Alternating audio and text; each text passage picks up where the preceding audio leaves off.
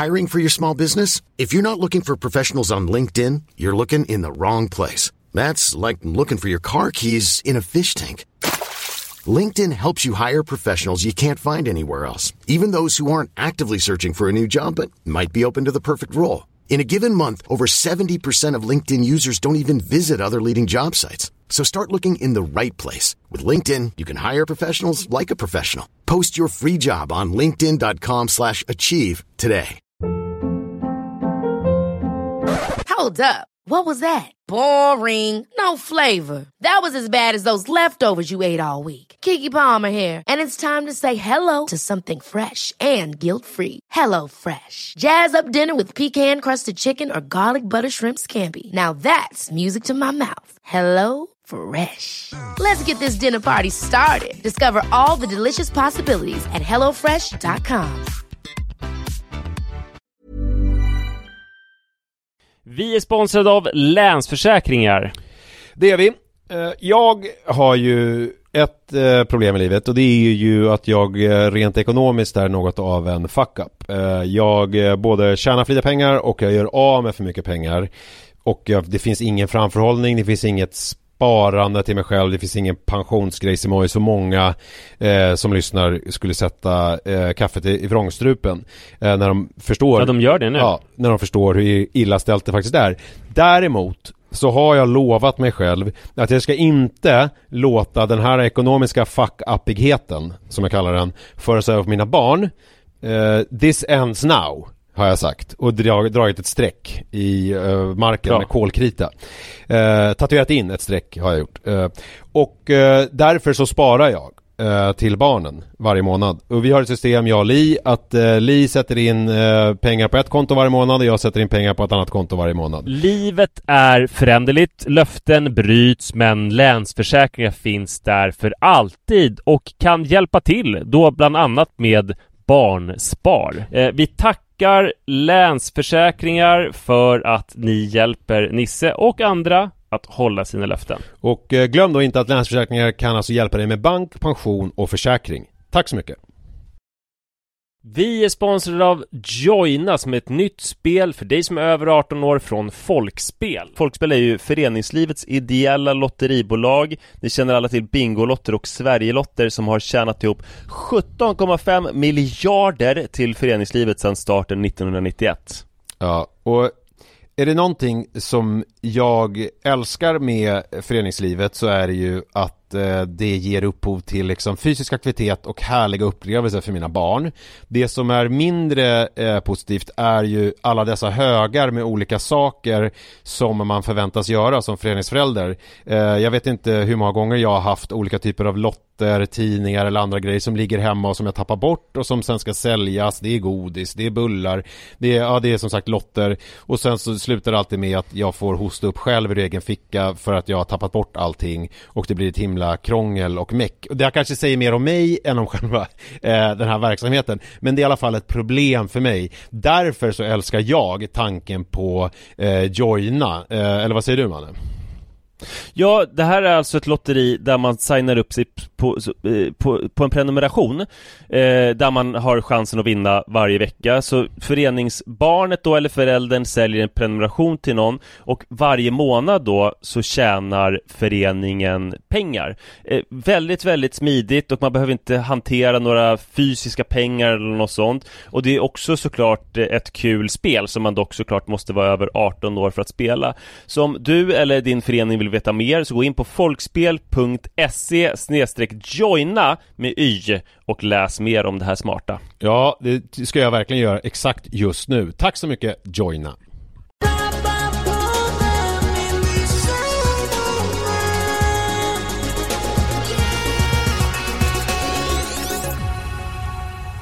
Jag säger hej, jag säger välkommen, jag säger tjololo. Det här är Pappapodden avsnitt 202. Välkommen också, Nisse. Tack så jättemycket. Igår så, efter en lång vabbperiod, igår var Iris också hemma. Hon krävde det. Så skulle en jultomte komma hem till oss med lite glögg och sånt där. Jag väljer att bara ignorera att hon krävde att få vara hemma och att du tillät det. Jag låter det bara passera. Ja, det var faktiskt Sara som tillät det, för att Sara inte pallade att lämna henne när hon så gärna ville vara hemma. Ja. Men så skulle en jultomte komma och barnen var förberedda på detta. Jag gick och öppnade dörren. Sen kunde jag liksom inte hitta mina barn. Det visade sig att de blev så rädda för tomten. Och då ändå, Iris tror ju inte på tomten. Och Rut tror på tomten fast jag hade sagt att det här är inte den riktiga tomten nu. Utan det kommer en som är utklädd till tomte. Då är de så rädda så Iris hade gömt sig, jag hittade henne sen i sovrummet bakom det tomma akvariet. Och Rut var väldigt svår att hitta. Hon hade gömt sig bakom alla soffkuddarna i soffan. Så jag fick liksom rota fram dem. Men jag såg ju den bilden och det var ju roligt att det var tomten och du som garvade. Och barnen var med. Intressant. Men det kan man ju alltid köra med tomten. Att tomten alltid är utklädd. Ifall de blir så här, ja men det där är inte tomten. Så bara... Ja, men så har vi gjort tidigare. Ja. Alltså, för nu, innan Iris liksom så här, vi inte kunde undanhålla sanningen längre. Så var hon blev en massa tomtefejs. Hon blev besviken varje år ju. Någon gång så blev hon också lätt traumatiserad för att det var min pappa som hade en fruktansvärd tomtemask med som obehagliga springor till ögon som såg ut som någon slags bullterrier eller någonting. Och hon sa att ögonen såg ut som hundgodis, så de är någon froll liksom med såna här rundlar. Och då fick jag ju berätta att just det här tomten, tyvärr, för då var det var ingen snö så att tomten kunde inte komma, så att det var någon som fick klä ut sig sådär. Okej, men du sa inte vem som klädde ut sig då, utan det var bara... Det minns jag faktiskt inte. Men det är en annan grej i den här historien som du bara nämnde som ett litet andetag. Som jag ändå tycker att vi måste liksom sätta en liten ficklampa på. Kanske en strålkastare, någon dyr, jättekraftig strålkastare. Tror jag. Kanske den här lamporna som de har i det här närkontakt av 3:e graden. Rymdskeppet när de kommer och landar. Alltså, ja. Eller kanske det räcker med någon sån här som man har på en filminspelning. Ja, kanske. Flödesljus. Du sa att hon gömde sig bakom det tomma akvariet. Just det. Alltså det låter väldigt märkligt. Det här är jobbigt för mig att prata om.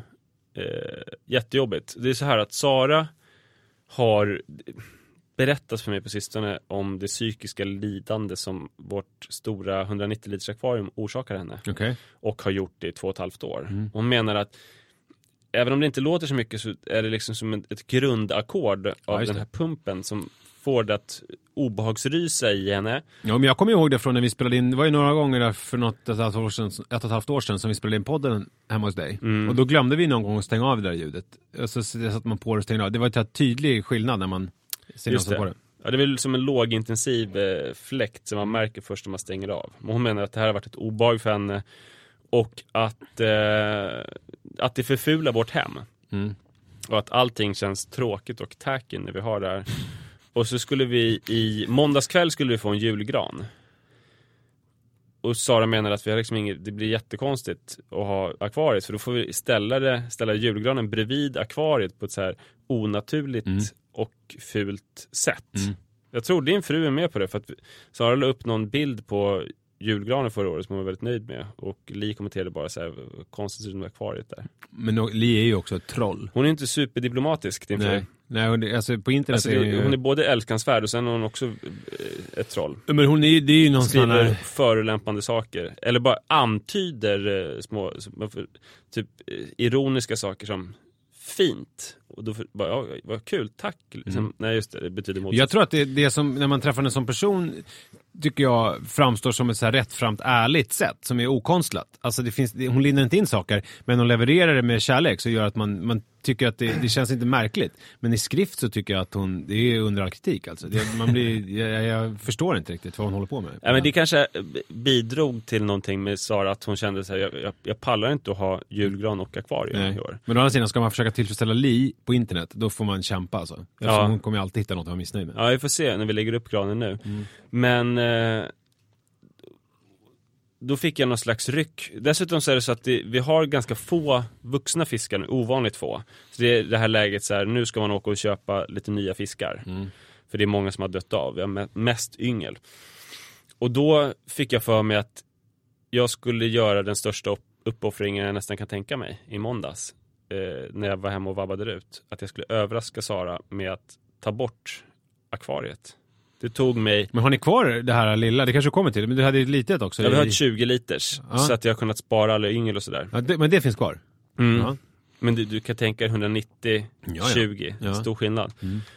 Så jag la 5 timmars hårt arbete på att fixa och ta bort akvariet. Vad innebär det här arbetet? Ja, det innebär ju först då att man ska tömma vatten. Finns det som en kran man kan koppla på så man kan tömma, eller måste man liksom... Nej, jag använder den här skurhinken. Så att man hink tag för tag liksom. Ja, det är väl liksom 10 liter som man tar i taget. 19 vändor. Men sen dessutom så ska man ju hova upp, eftersom jag ville lägga fiskar i andra sjöar. Så man ska hova upp. Och det är ju pyttesmå yngel, så det är väldigt svårt. Och sen ska man då man ska tömma ut allt vatten, ta ut växterna och slänga dem. Sen ska man ösa ut så mycket sand man kan. Och det är säkert 15 kilo sand och grus. Och sen ska man försöka bära det här akvariet som är lika stort som badkaret och försöka sätta det på badkarskanten. Så att Iris fick spola ut det med en duschslang.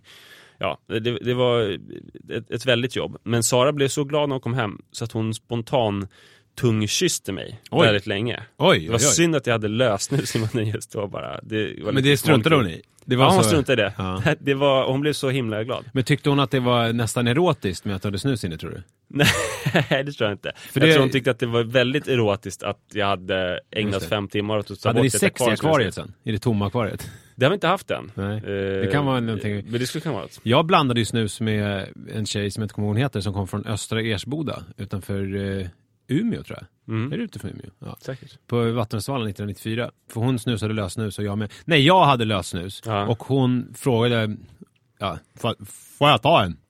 Fast hon var väldigt så här, det var liksom ingen manhafte med henne, utan hon hade vita åtsittande kläder och en ganska yppig byst. Och vi dansade i frystältet på Skeppsbron, tryckare till den här I Swear med All for One. Samtidigt som hon då fick, vi hade varsin rejäl, jag snusade General då, vilket hon tyckte avfärdade som lite grann parfymsnus liksom. För att det var ju lite, man skulle grov eller ettan. Men och sen så kysste vi varandra med våra snusar. Och då fanns det något härligt i att blanda de här safterna. Ja, men det kräver att båda har snus. Men det var inte, så var inte fallet i den här kyssen. Nej, det är väl min pinsammaste kyssinitiativ någonsin. När jag sa till en tjej att jag vill kyssa dig, för jag har aldrig kysst någon som har snus förut. Först så hånskrattade hon rått i 3 minuter, men sen kysstes vi faktiskt. Så det funkade. Ja, just det. Hon skrattar bäst som skrattar sist, tänkte du. För att jag visste du må skratta nu, men om 3 minuter kommer vi kyssas. Nej, men så sammanfattningsvis så är min akvariebana liksom satt på paus. Nu har vi 20 liter. Ja, precis. Det är ju inte helt sant om du har 20 liter. Ja, men det räknas. För vad händer med de ynglarna? De kommer ju bli större. Ja, alltså de kommer få det trångt. Men det jag tänker är att jag ska nog skaffa ett kontor. Ja. Och där ska jag inte bara 190 utan kanske på ett kontor 500 liter. Och var på listan över saker att göra är det här skaffa kontor?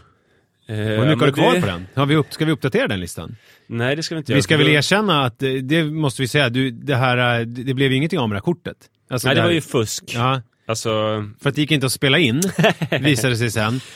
Ja, så att då... Anledningen till att det inte gick att spela in var ju en sak på listan, nämligen att jag inte fixat min telefon. Jag måste använda headset, så då kunde de inte få in det ljud. Jag kan inte ringa med högtalare. Just det, så då fick du alltså låtsas att du ringde och spelade in. Och sen så har du inte tagit tag i det. Jag tror akvarie/kontor är nu högst på listan. Okej, är det så pass alltså? Ja, vad är det som gör att du är så sugen på kontoret plötsligt? Akvarium. Jag tog ett akvarium. Men kanske att du ska tänka att du ska, istället för att ha ett akvarium på kontoret, tänka att du ska ha alltså ett kontor i akvariet. Så att det blir lite som Jules Verne's En värld som seglar under havet. Alltså att man sitter, så att du sitter liksom i en luftbubbla i ett stort akvarium.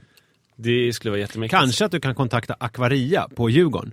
Jag känner att jobbar där. Ja, och kanske kan få, de har ju liksom hajar och sånt, att du kanske kan få en liten glashytt nere i deras hajakvarium där. Ja, de har ju ett lekrör, alltså som en tunnel in som man kan ligga i. Du menar att du ska ligga där och jobba?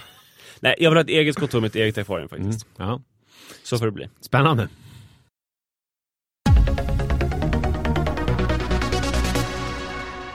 Du vet, ståuppare. De har ju alltid så här, som rutin när de ställer sig på scen. Gud, jag har nästan aldrig sett en ståuppare. Men min bild av ståuppare är att det är väldigt mycket så här, på väg hit idag. Och sen så har de någonting som de har planerat sedan länge, men det ska funka som spontant. Ja. Nu gör jag en sån grej, fast det är spontant. För att jag hade inte så mycket att prata om innan. Nej. Men så jag promenerade hit. Och så hittade jag på någonting jag skulle prata om. Och det var för att när jag promenerade, du sänker förväntningarna. Ja, det är väl också en sån här ståuppgrej. Att kanske man ska sänka förväntningarna. Vi är väldigt meta nu. Men det går väl emot alla retoriska knep, alltså, för det är ju typiskt när man håller tal. Jag har egentligen ingen talare och jag ska hålla mig kort. Alltså retorikexperter säger att man ska väl vara tvärtom. Man ska väl vara så här. Men beror inte det lite grann på vad syftet med talet är? Alltså om jag ska säga att det är bröllop, att du ska gifta dig och jag ska hålla tal, att jag går upp då och liksom drar ner förväntningarna på mitt. Det kanske, då ska jag bara hylla er. Men här är det ju något annat. Jag tror det viktigaste är att man är bekväm som talare och att man tror på det man ska säga. Ja, just det. Så gör det nu. Vet inte om jag tror riktigt på det här. Nej. Men i alla fall några iakttagelser från promenaden.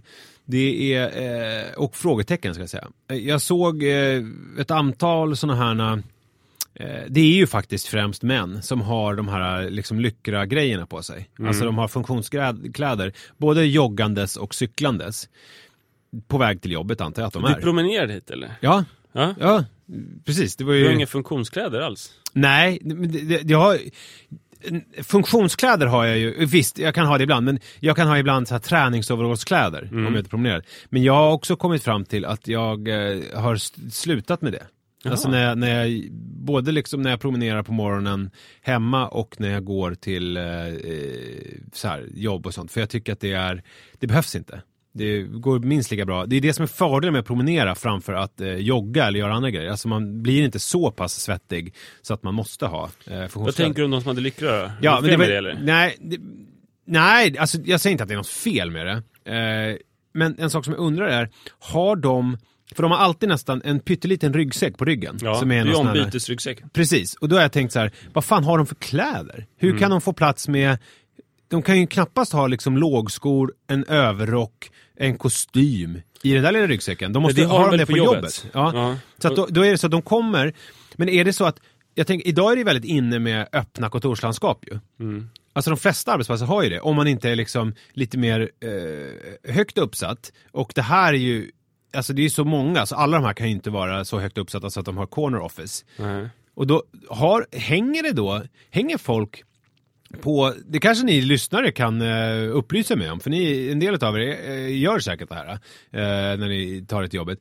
Alltså hänger det liksom en kostym och på någon sån här, vad heter det, en sån här vanlig klädhängare som finns på olika arbetsplatser där man hänger sin jacka. Ja, det hänger i hallen. Ja, där hänger det liksom kostymer. Det här vet du, det låter som att du känner till det här. Ja, för att alltså det är väldigt lätt att göra sig lustig över lyckra männen. Och, märk väl, jag gjorde inte lust över dem. Nej, jag bara undrade vad de hade för kläder. Jag var ju motsatsen till lyckra man. När jag cyklade, ett tag så cyklade jag, det var när Iris låg i magen. Så det här var 2010. Ja. Cyklade till Gärdet varje dag och tillbaka. Det var ju 24 kilometer per dag. Ja. Det blev ju en väldigt bra extra motion ju. Verkligen. Jag gick ner väldigt mycket i vikt. Trots att jag åt Filmhusets enorma buffé. Men jag var inte lyckra man, utan jag hade ju liksom lädersulade skor och jag hade kostym och kom alltid drypande av svett. Så det luktade ju moln av blöt ylle kring mig. Då hade det varit väldigt mycket smartare om jag hade varit en lyckra man. Och då var det så att folk hängde sina kostymer då på den vanliga hängaren i hallen. Och sen så fanns det en dusch. Så tog de in grejerna och så bytte de om där. Och duschade också till dem, eller? Ja, de duschade. Alla utom jag då. Ja. Så att lyckramännen gjorde ju någonting som var betydligt smartare. Men vad har de i ryggsäcken då? För att jag tänker så här, de är också så bra så att de tar inte hem en laptop och jobbar hemma, utan de, för då tänker man så här, de kanske har underkläder där, men varför skulle de ha det? Det kan de också ha en liten kasse med på jobbet lite extra. Vad har de i den här ryggsäcken då i sådana fall? Varför har de den? Är det en moderdetalj precis som man på 90-talet hade såna små ryggsäckar? Jag såg, det finns ju en startup nu med så här speciella cykel- och löppendlarryggsäckar där den är väldigt så här fyrkantig, så det finns ett datorfack och så finns det ett kostymfack där man ska kunna lägga i kostymer och skjortor utan att det skrynklas. Och sen så är det flera olika remmar och så att den ska kunna sitta bättre. Så att det är nog inte alla som kör de här mini-ryggsäckarna. Nej, men de här som jag såg, det var ju små ryggsäckar. Där får man, ursäkta mig, där får man inte plats med någon kostym. Om det inte är någon sån här, det kanske också finns, det vet väl du, någon sån här, jag vet när min mormor när jag var liten så jobbade hon på SAS och då fanns det mycket så här, du vet, flygplan, då ska allt vara så litet. Så det fanns många olika såna här detaljer från flygplan som hon gav oss, bland annat vakuumförpackade handdukar som var stora som liksom dassrullar typ. Vad tänkte du mer på vägen hit? Ja, jag tänkte på, min fråga var, finns det sådana kostymer som kan bli så små? Alltså som är någon sån här skrynkelfritt liksom, som man bara kan suga ihop i någon vakuum. Nej, det finns ju många olika skrynkelfria varianter. Men det finns ju inga kostymer som blir extra små. Däremot så finns det, man kan ju lägga dem på sig så kan man ju använda en vakuumsug. Det finns speciella så här vakuumsugspåsar så de kan ju bli väldigt små om man får bort all luft. Ja. Vakuum vet jag mycket om eftersom jag jobbade på rökeriet där och vakuumförpackade kassler. Ja.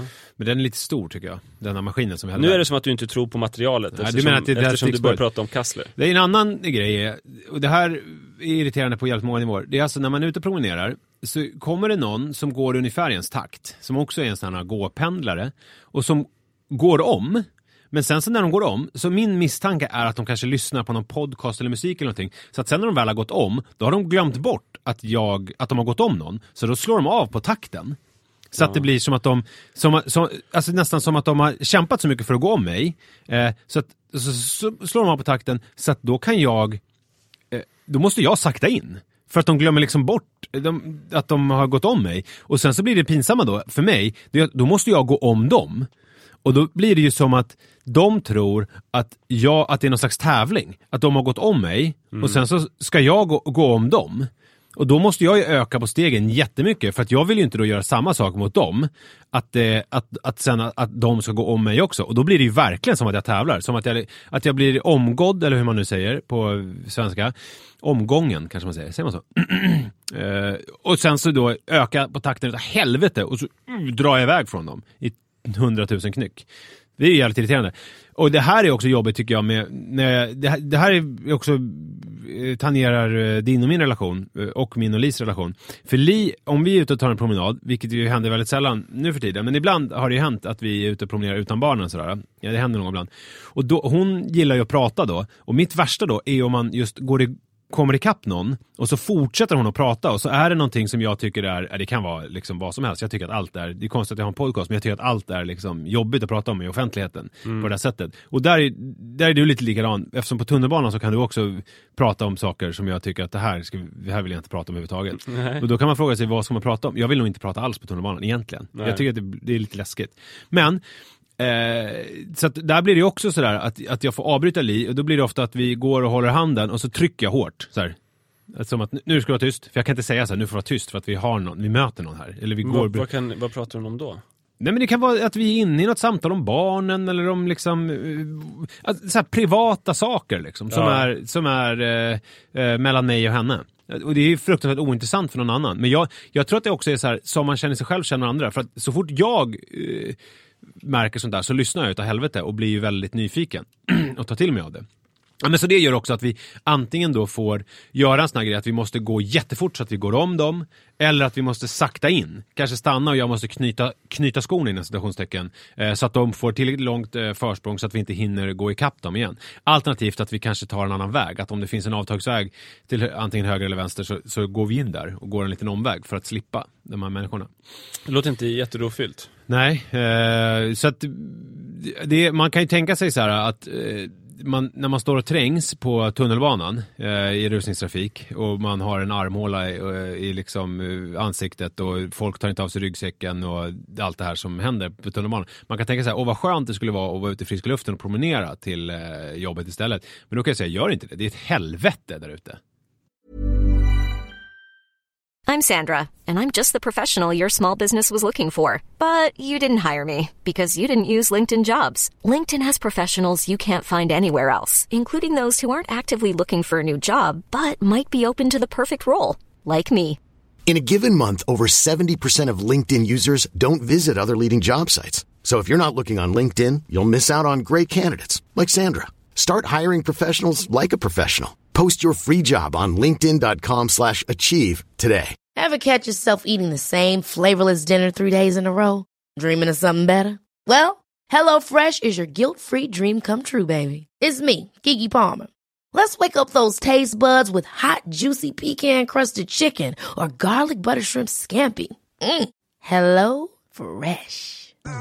Stop dreaming of all the delicious possibilities and dig in at HelloFresh.com. Let's get this dinner party started.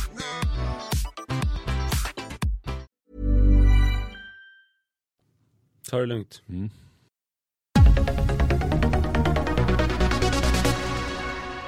Jag var på bio med barnen i söndags. Vad kul. Såg ni någon bra barnfilm?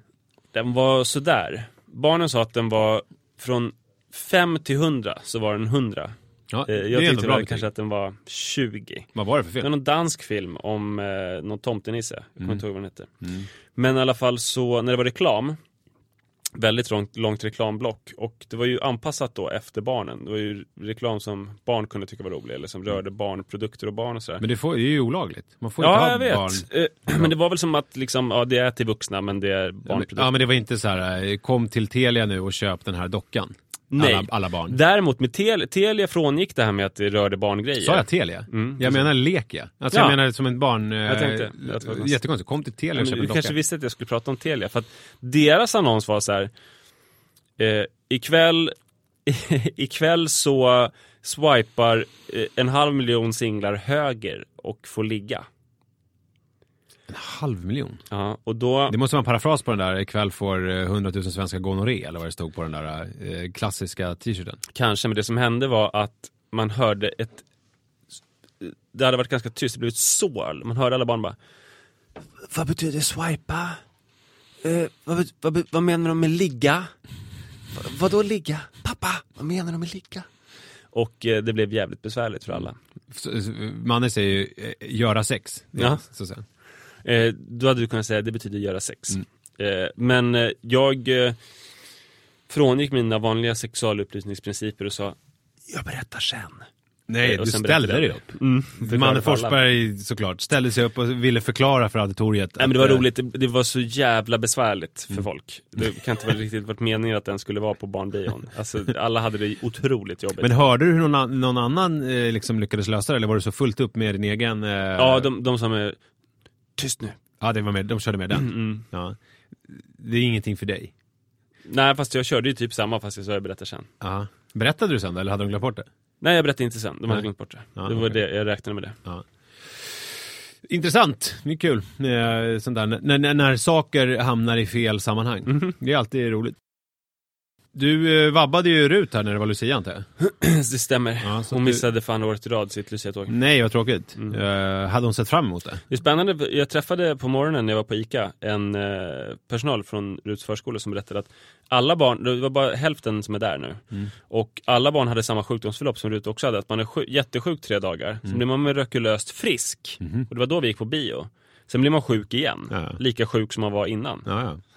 Jobbigt. Märkligt. Undrar om det är ett och samma virus eller om det är 2 olika. Att det är en 2-stegsraket. Intressant. Så att hon missade det. Det gjorde inte Jojo. Och det var ju hans första Lucia. Och han... det var ju roligt för att vi kom dit då, det regnade ju på Lucia, det var ju här i Stockholm, det var inte lika mysigt, och de firar utomhus av utrymmesskäl, så att det var ju inte så jävla mysigt på alla sätt och vis. Och han såg oss när vi kom och började gråta för att han stod i hallen och blev påklädd, för han förstod inte varför stod mamma och pappa där ute, han kom inte in och ta hand om mig. Och då, redan där så gjorde jag en skillnad mot hur jag tror att jag tänkte med Manne. För då hade jag nog tänkt så här, nej men jag ska inte störa, nu är det liksom Lucia och hit och dit. Men nu gick jag in självklart och typ kramade honom och stod med honom lite. Och sen så gick jag även ut med honom efter ett tag, för jag kände att vi var i vägen. Också liksom, jag struntade i att de skulle ha något tåg. För att jag resonerade så här, han är så liten, han fattar ändå ingenting. Så att vi går ut och tittar på de stora barnen. Men sen så när vi kom ut så stod vi en stund. Och då efter ett tag så blev han sugen på att vara med. Det sprätte lite igenom när jag höll honom i famnen. Han gjorde liksom en ansats till att gå ner och ville gå. Utbrytningsförsök. Exakt. Så då gick vi ner. Och sen så gick han in och så ställde han sig där. Och då stod jag lite med honom, men sen så smög jag försiktigt bort, för jag tänkte han kanske vill stå med sina kompisar. Och då hade han jätteroligt och var fylld av självförtroende och tog lite grann över showen, vilket kanske inte var helt positivt. Men han störde de stora barnen genom att ställa sig framför tåget och skrika hej till alla vuxna som stod Vi tyckte det var jättegulligt, men jag vet inte de här stora barnens föräldrar hur gulligt de tyckte då, att han bara ställde sig och störde. Men då slog det med en sak, för att vi hade lite andra förstagångsföräldrar som var med, som också hade barn i Jojos ålder. Och de barnen var inte lika lugna, om man generaliserar. Alltså det var liksom en annan anspänning kring dem. Och jag vill minnas att det var lite samma sak med Manne. Att jag var liksom mer, att jag var mer nervös och kanske då spred lite mer nervositet kring mig till Manne, och var mer kanske hetsig kring att men du ska göra det här, du ska vara med. Precis, det var ju en prestation. Alltså så här, nu ska du stå i ditt tåg och du ska sjunga. Och man var så här, jaha, hur bra kan du den här sången? Och så här, man tänkte lite på prestationen. Och sen så, det första barnet är ju så mycket äldre. Exakt.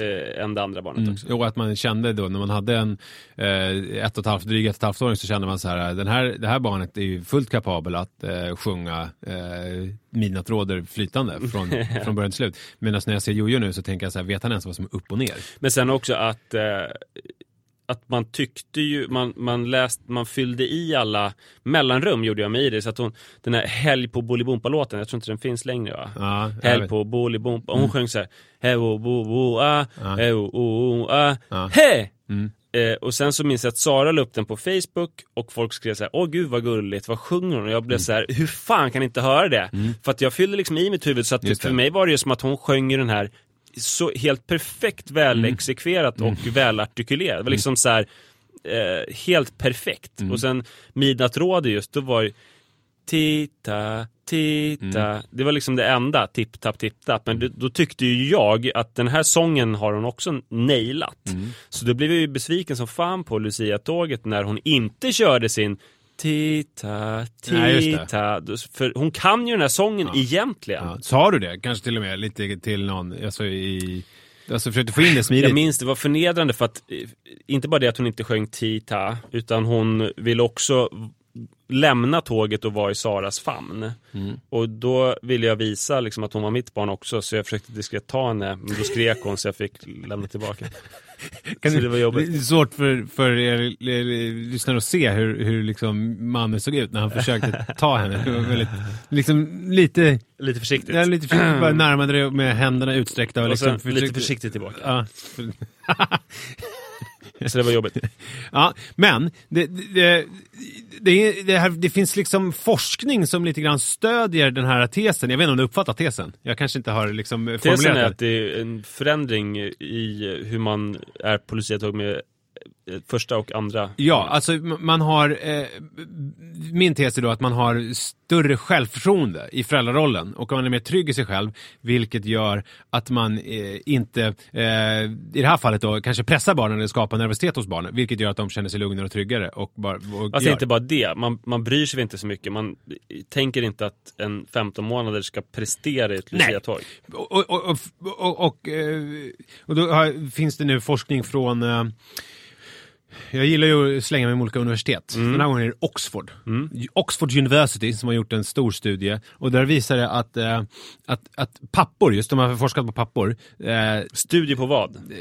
På barn, alltså barn och trygg. Jag vet inte exakt vad forskningen gick ut på från början, men själva slutsatsen är i alla fall, som är formulerad, är att det är viktigare för barnen. Man har sett att när barn som är 9-11 år så är de barn som är uppväxta med pappor som har svarat på frågor och visat att de är mer trygga i sitt föräldraskap, alltså mer närvarande pappor, de barnen är tryggare i sig själva än barn vars pappor har svarat att de är engagerade i hemmet i form av städning och liksom så här hushållssysslor. Så att vilket jag tycker är ganska logiskt, att man blir mer trygg individ om man har en närvarande pappa som tar hand om en, än om man har en pappa som är frånvarande men städar. Det känns ju rätt logiskt. Men nu finns det i alla fall... Men det känns ju konstigt att det ena skulle utesluta det andra. Nej, men det gör ju inte det. Nej. Det ena utesluter inte det andra. Men de har ju gjort en liten grej av det då, att det är viktigare som pappa att man är närvarande än att man städar. Men det är ju inte någon ska ju kanske ändå städa. Men det är ju inte så här att om man är en närvarande pappa som bryr sig om sitt barn och städar, så är det såklart, det skadar inte barnet. Nej. Det är inte det handlar om. Men jag känner ju igen mig lite i det, för att med Manne så var det ju väldigt viktigt för mig hela hemmet. Alltså vet ju alla ni som lyssnar på podden, att alltså att allt det här funkar är ju väldigt viktigt för mig. Med mat i kylen och med städning av liksom veckoscheman och rutiner och allting sådana. Och att jag ibland kanske blir så upphakad vid de här rutinerna och olika principer, så att jag kanske glömmer bort det som är viktigast då. Alltså att vara närvarande och trygg i sin papparoll. Så att, du kanske förstår vart jag är på väg. Kan du gissa det? Ja, att det har varit en revolutionerande upplevelse att få ett barn till, och att nu börjar du liksom få kläm på. Alltså dit jag är på väg. Det är ju såklart följande, att jag kommer nu från och med nu aldrig mer städa eller göra någonting sånt hemma. Jag kommer inte laga mat, jag kommer inte göra någonting, utan så jag måste koncentrera. Du väljer att göra den här kvällstidningsvantolkningen av. Nej, men för jag tror att alltså, jag kan tydligen inte koncentrera mig på båda sakerna. Alltså det är lite antingen eller. Antingen är jag mysig och trygg. Men du skulle ju sluta städa redan för 2 avsnitt sen. Vad händer med det?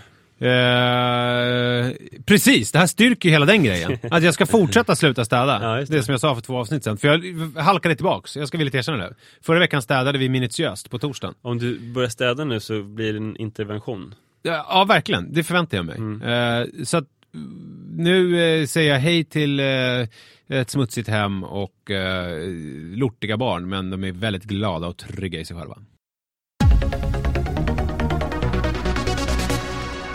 Jag såg SVT-dokumentären om, eller den ligger uppe på SVT, det är inte en SVT-produktion, om schackets Mozart. Ja. Magnus Carlsen. Jag blev väldigt glad för att du berättade innan att det finns en dokumentär. Jag visste inte det, för jag är väldigt fascinerad av honom.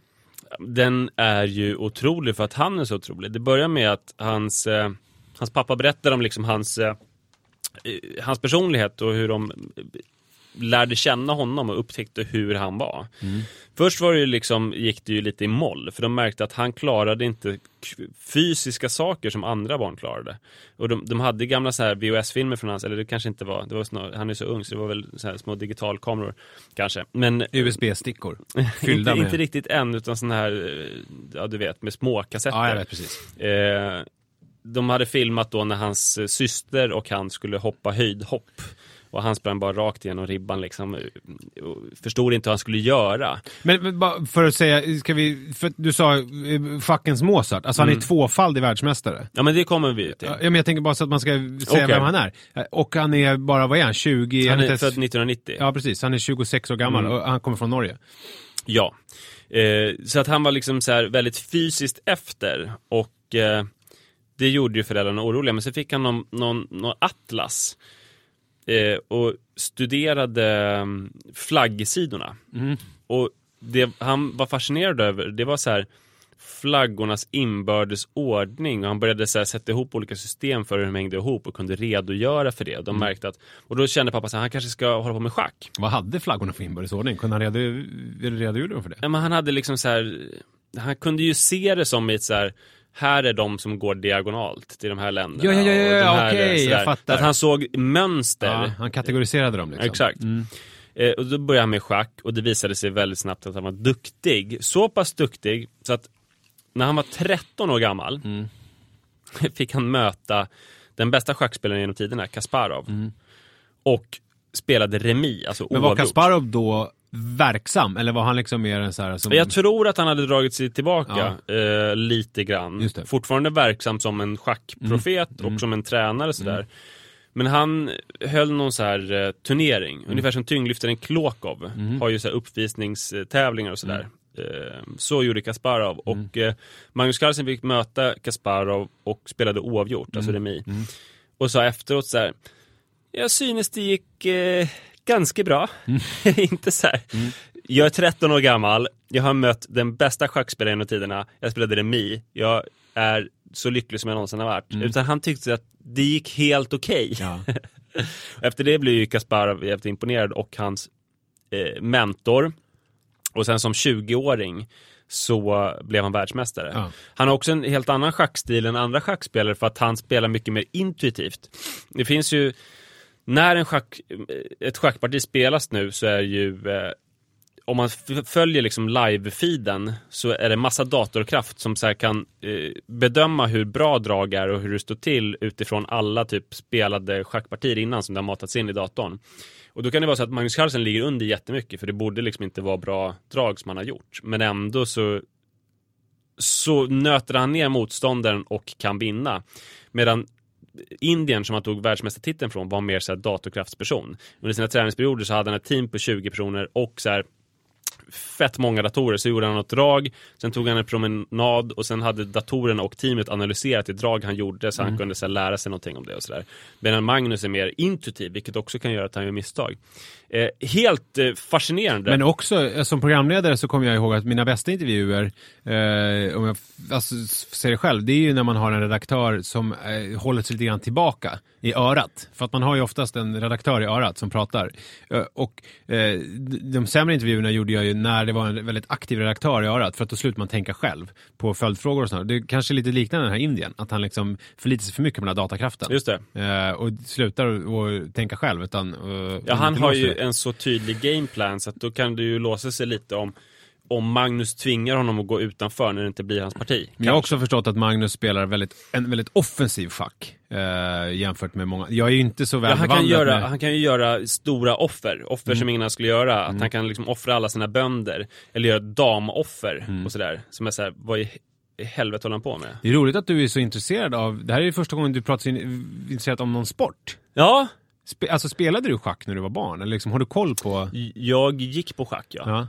Och det var jobbigt för att mina tränare, det var 2 killar som var typ 14 år som retade mig för att jag var dålig och som sa att de skulle våldta min syster. Okej.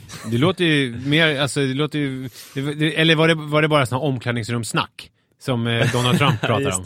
Nej, men de frågade så här, har du någon syster? Så berättade att jag systrar, du ska komma hem och våldta dina systrar. Det var inget kul. Nej, det var och det är väldigt otippat att höra från just schackvärlden. Ja, just det. Men jag tycker det är svårt att spela schack. För att det som är grejen är att, och det som jag förstått är Magnus storhet, är också att han kan hålla så jävla många liksom scenarier i huvudet. Han beskrev alltså, att han kan tänka, de spelar ju med klocka, om man spelar utan klocka och får liksom ta tid på sig, då kan han tänka 100 drag framåt. Ja, om jag gör det här så händer det och sen händer det och sen händer det och sen händer det. Ja, alltså jag tycker det är jobbigt. Alltså när jag sitter och ska spela schack, jag har ju spelat någon gång med Manne på skoj. Och bara när jag sitter och försöker tänka alltså ut en strategi, så här, om jag gör så här och sen så kan jag göra så och sen så, alltså det slår slint i skallarna, alltså. Jag tycker det är så jobbigt. Det var en scen när han var på Harvard och gjorde en uppvisningsmatch mot olika advokater som var så här sjukt duktiga schackspelare. Då, jag tror det var 10 stycken han mötte. Han fick sitta med ögonbindel. Då så fick han bara säga så här. Då sa de så här, jag har flyttat hästen till den och den rutan. Och så sa han, men då flyttar jag min pjäs dit. Så spelade han simultant med 10 personer och fick inte se någonting. Nej. Och bara liksom A6, G7 vann, exakt, och vann hur fort som helst. Och istället för att skriva autografer till de här sen, så skrev han ner hela schackpartierna från huvudet. För han minns exakt vad han hade gjort i de här 10 partierna. Sådana saker. Och sen också en annan sak som var fascinerande, det var att alltså man älskar ju det där. Jag måste se den dokumentären. Ja, den är så bra. Ska vi sluta prata nu? Jag vill se det. Ja. En annan grej var att intervjuaren frågade sig, men tänker du på schack hela tiden? Han bara, ja det är. Tänker du på schack just nu? Han bara, ja. Och så är det liksom så här, det är alltid några olika schackproblem som pågår i bakhuvudet samtidigt som han pratar med dem. Det slutar aldrig. En annan grej var att det var någon som gjorde olika öppningsdrag från historiska matcher. Just det. Kunde han direkt säga, ja men det där var den och den matchen 1909. Direkt. Helt fascinerande. Det är 2 saker som jag tar fasta på. Det ena är att pappan så snabbt förstod efter det här med världsatlasen och de här flaggorna att schack borde vara någonting för den här pojken. Ja.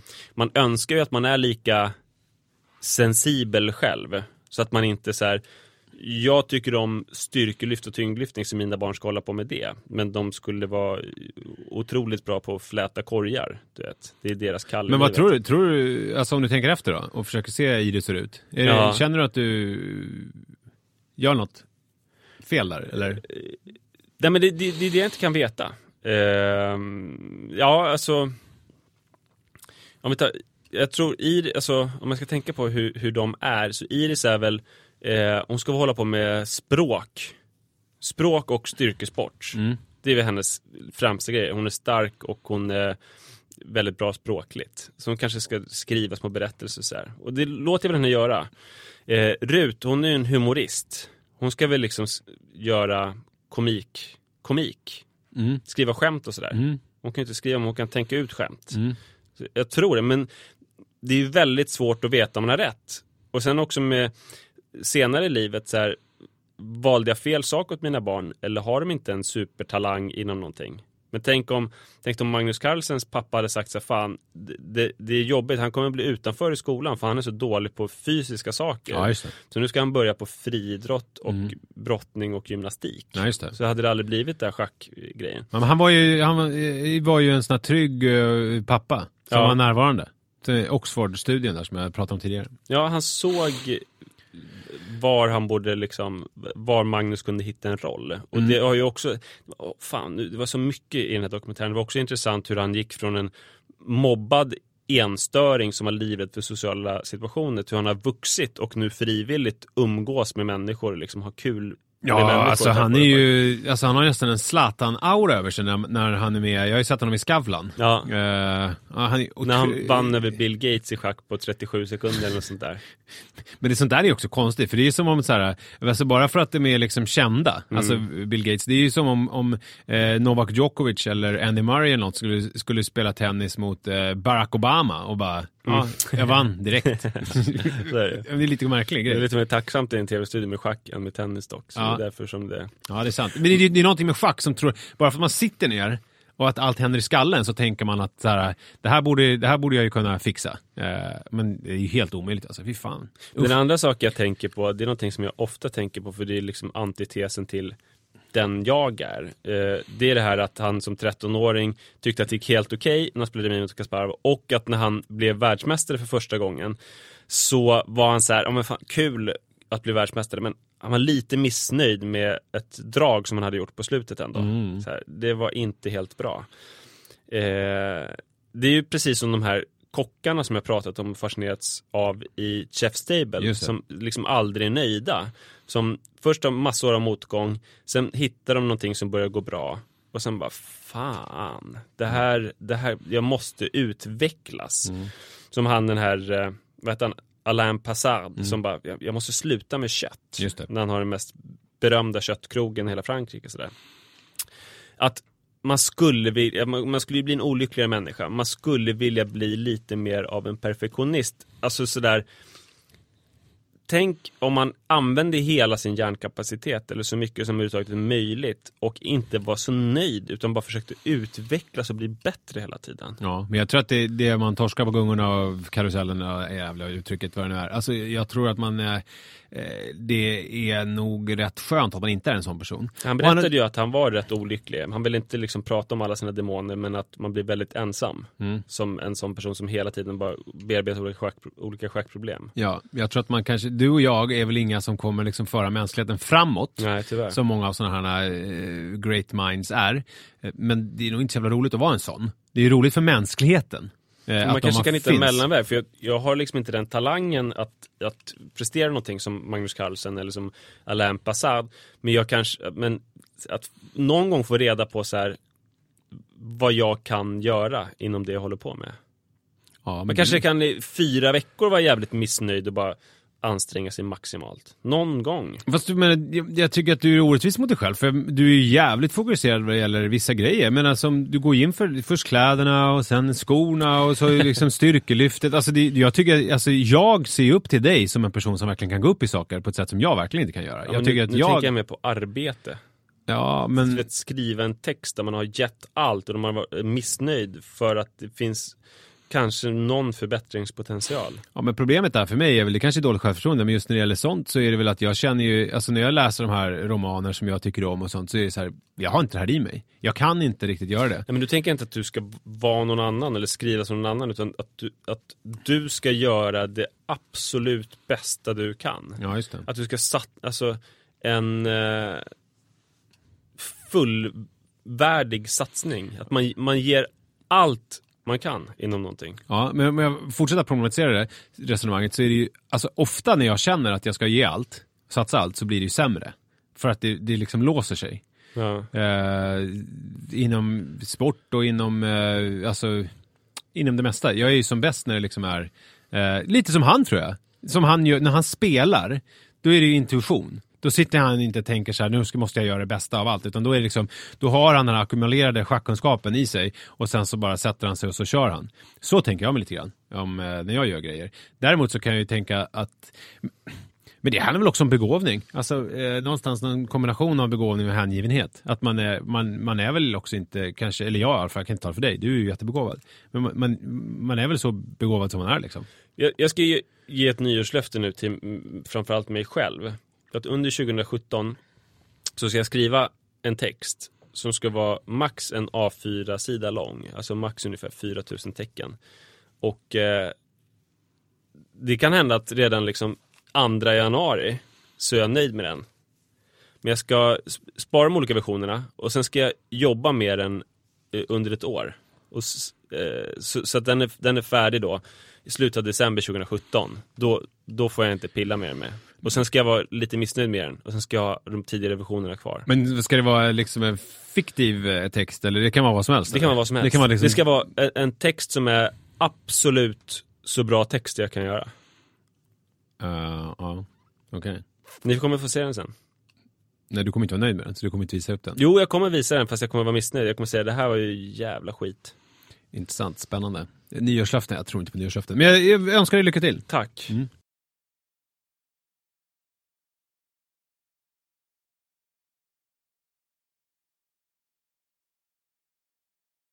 Vi har ju haft 3 små barn i den här podden sammanlagt.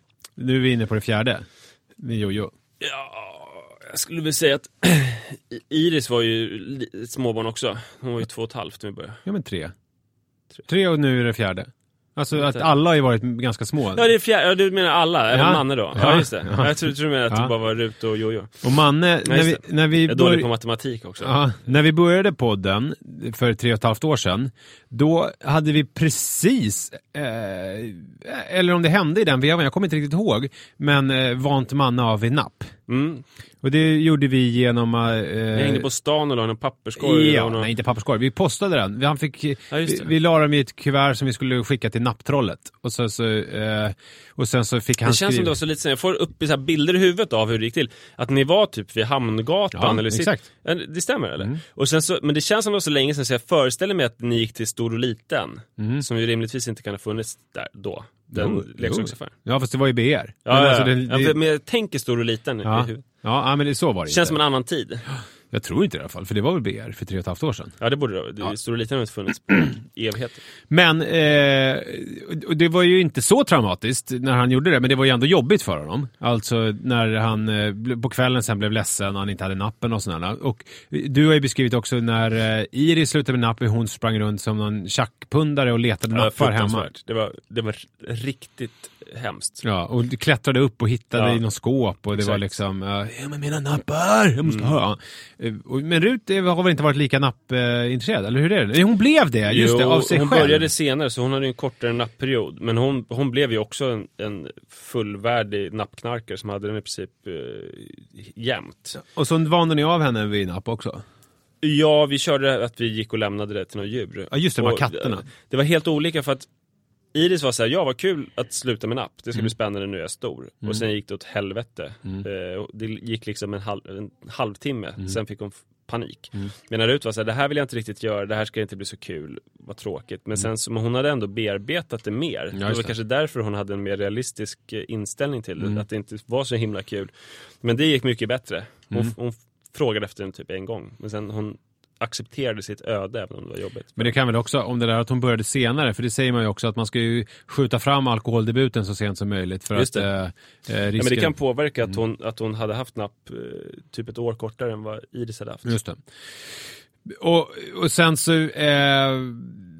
har ju Joel, jag och Lia är lite olika, som så mycket annat i livet så är vi lite olika, jag har lite olika inställt här med napp med Joel. För att han har napp när han sover, enligt mig.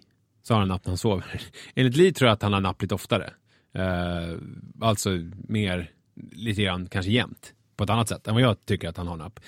Så att, och det är två saker som jag vill ta upp med det här. Men det första är ju att jag, till skillnad från med Manne, då körde vi in i principen att det skulle finnas nappar överallt. Alltså i sängen, du vet, på natten och sådär. Det var liksom nappar. Han kanske hade, inte vet jag, 20 nappar i sängen som bara låg strödda. Så att så fort han sträckte ut handen så skulle det finnas napp. Och det här gjorde också att napparna spreds över hela lägenheten. Det var obehagligt att ligga på en napp så. Ja, men jag tror att det var skönare för honom att veta att de fanns där ändå. Inbillar jag mig. Men det låg ju nappar överallt. Och så fort han såg en napp, det är liksom, jag tänker mig om man är en knarkmissbrukare, om man ser en amfetaminhög, jag vet inte riktigt hur det funkar, men då kanske man blir sugen på amfetamin än om man inte ser en amfetaminhög. Och på samma sätt är det ju med napparna. Att han såg nappar, han hade napp, han tog dem. Och precis så funkar det med Joel också. Att det är sällan som han liksom utbrister. Han har lärt sig nu att säga napp, eller han säger bapp. Det är sällan han säger det bara sådär, bapp. Men däremot så fort om han ser en napp hemma, då är det ju bapp, bapp, bapp. Och så vill han ha nappen. Så.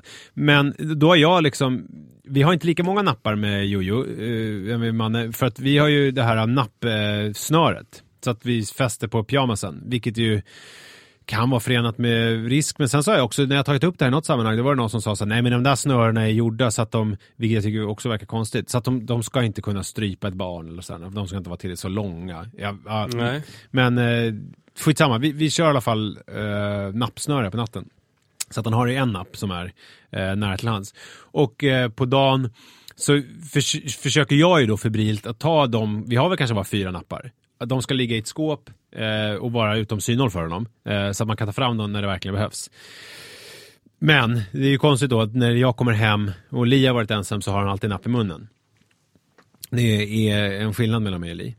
Ni har olika idéer om hur mycket napp han ska ha. Ja. Du säger ju som att det är du som har rätt. Eller har ni bestämt tillsammans att han ska ha lite napp? Nej, vi har inte bestämt någonting om det här. Jag har vissa tankar och jag tror att hon har vissa tankar. Just det. Och jag tror ju att på ett sätt så har ju hon mer rätt. För att det är ju samtidigt som det här som jag pratade om tidigare också, är ju att det här är ju ett beroende hos honom som vi vuxna har skapat. För att när han var yngre, när han var ledsen, när han egentligen kanske ville bara snutta på en tutte eller någonting för att bli lugn, så fick han en napp istället. Engelsk ordet för napp är ju pacifier, nedlugnare. Jag tycker att det är ett hemskt ord, men det är ju också man kallar en spade för en spade. Napp låter lite gulligt. Pacifier är mer så här, det här är vad det är liksom.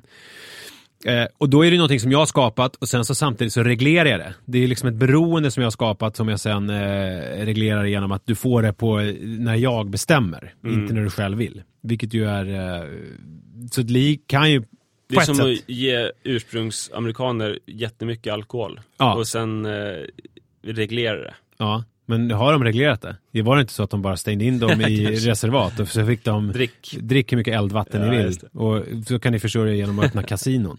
Alltså det var ju ganska cyniskt alltså. Men men det är lite liknande ju. Och då är ju och frågan är ju så här hur man ska ta sig ur det här, eller hur man ska göra, för att det är ju en alltså det är lite så här, ska vi införa fri tillgång till det här hemma? Alltså napp, bapp. Eller, alltså det som jag tycker är hemskt är ju när det är när tandläkaren sa med mannen när han var hos tandläkaren första gången då när han var 3 år. För då är det någon sån här ju gyllene regel enligt tandläkarna, i alla fall inte den som gick till, att innan 4 ska de sluta med napp, annars kan de få bestående käkskador, alltså bestående deformationer av liksom tänderna. För de blir, du vet ju hur tänderna ser ut, alltså att de blir liksom lite, att övre tandraden liksom vidgas lite grann ut på något vis. Förstår du vet vad jag menar? Och det där, om man då slutar in i god tid innan 4-årsdagen så ska det där återbildas så att det blir vanligt. Och nu har man ju sett en del av Jojos förskolekompisar och andra som är i hans ålder. Där har man ju sett det här. Att det har börjat nu, att käkarna har börjat ändras liksom på det här sättet. Och det där har jag tänkt på jättemycket. Jag vill inte att det ska hända. Vilket är också konstigt, för det hände med Manne. Och det var ingenting som han led av. Utan det återbildades ju sen bara. Men Alltså, jag märkte inte att några tänder gick ut, trots att båda mina barn hade napp dygnets alla vakna timmar. Det som var viktigt för oss var bara, alltså, för jag tänker så här, om man har infört napp så blir det väl jävligt jobbigt om man ska hålla på att reglera för mycket när man ändå har nappen. Det vill säga, kör på, sen får man ha ett tydligt brytdatum. För oss var det när barnen fyllde 3 år. Och då är det så här, det finns inte, det kommer aldrig mer vara någon napp. Man har rensat ut alla hemmets nappar. Sen hittar man någon i bilen. Då har jag klippt sönder dem. Och först klippt sönder dem och sen slängt dem. Framför barnens bara åsyn. gått in i köket och så fort som de har väl kanske sprungit efter som har sett det här. Det är ju fruktansvärt. Men liksom, det låter slut. inte lik dig att stå och hånfullt skratta och klippa sönder nappen. Hånfullt Var det skrattar inte, min? men det är av någon slags panik att barnet får inte stoppa den här i munnen. Om jag lägger det bara i papperskorgen så, för det jag gjorde med Iris innan jag kom på att man kunde klippa sönder dem, det var ju när hon hittade någon napp att jag kastade ut den genom fönstret.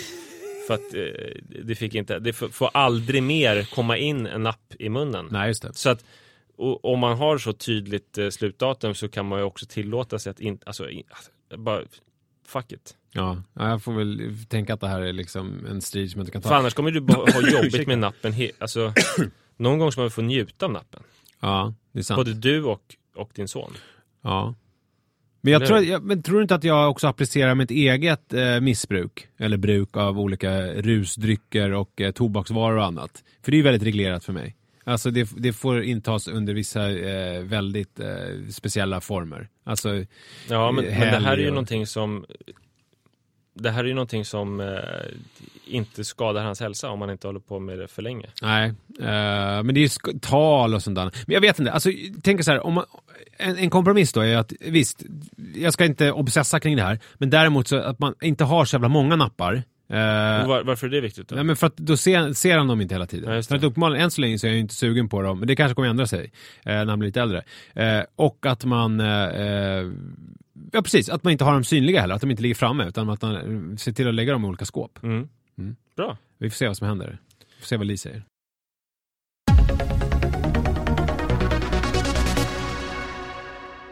Tack för att ni var med oss så här långt. Verkligen. Vi vill väldigt gärna lära känna er. Undrar om man tänker rent schackmässigt hur stor procentchans det var att vi skulle avsluta just så här som vi gör nu när efter första orden i podden idag. Ja, det hade man ju kunnat räkna ut. Jag tror att det är 100% eftersom vi nu håller på att avsluta och säger hej då. Det händer ju ganska ofta. Hög abstraktionsnivå på det där för mig. Jag blir snurrig. Ja, förlåt. Men vi vill lära känna er.